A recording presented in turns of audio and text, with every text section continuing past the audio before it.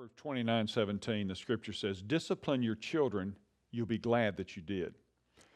Interestingly, several years ago, sociologists and child psychologists made an interesting discovery. Contemporary thought had assumed that putting fences around playgrounds made children feel restricted in their recreation.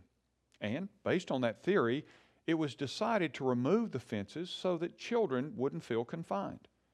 To the astonishment of the experts, just the opposite effect occurred. Researchers found that children became more inhibited in their activities.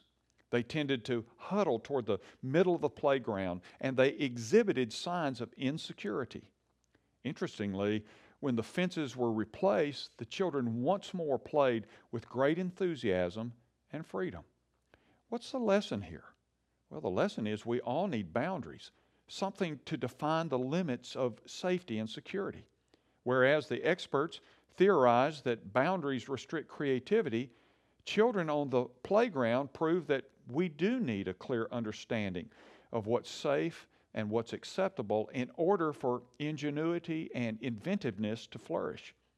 So that means that your children will flourish and you'll function better as a parent when you clearly articulate guidelines. And the consequences for not following them are completely understood. There's a humorous story of a father who gave his 16-year-old son his first car. And before handing him the keys, he said, "This is a magic car, son." "Really?" the boy replied. "Yeah," answered his dad.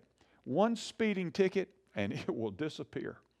And the first car you buy for your child should be a magic car too. The bottom line, God sets the rules for success in life, and He rewards those who honor them.